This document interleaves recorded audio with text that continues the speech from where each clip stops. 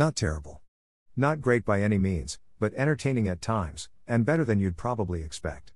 And that Gemma Arterton is damn fine, what a good actress. And that voice is so sexy. The rest of the cast is good too.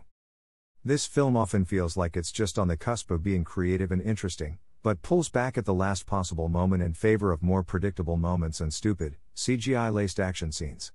And the dagger of time, which is arguably the only element that separates this film from every other horse and sandal action film, is hardly even used or put to creative effect.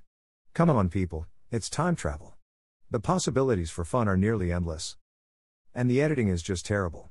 Scenes that are necessary to explain how characters go from one area to another seem to have been cut in favor of, what, CGI ostriches? Not every portion of the film does this, though. The first third is actually pretty good continuity-wise, but the second half, the one involving lots of travel from one similar-looking sand-covered place to another, the one needing continuity the most, is just a mess. It also seems like many significant character moments, most importantly the ones establishing the relationship between our main character and his female love interest, were cut. There's just something missing there that really ought not be. What the hell happened? I did enjoy the rather non-traditional ending, though. It's sort of not what I was expecting, and much better than it could have been.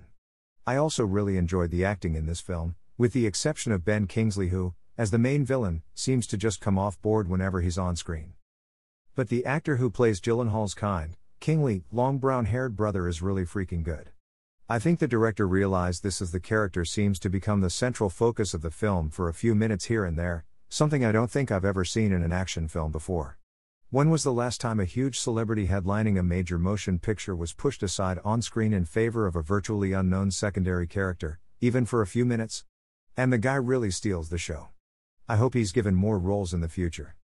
Overall, a decent film, nothing great, a bit boring here and there but only because it's the same crap we've seen a million times. But it is creative at times, and manages to remain entertaining throughout, though it really could have used a better editor. Oh, and more Gemma Arterton. The woman should have her own movie.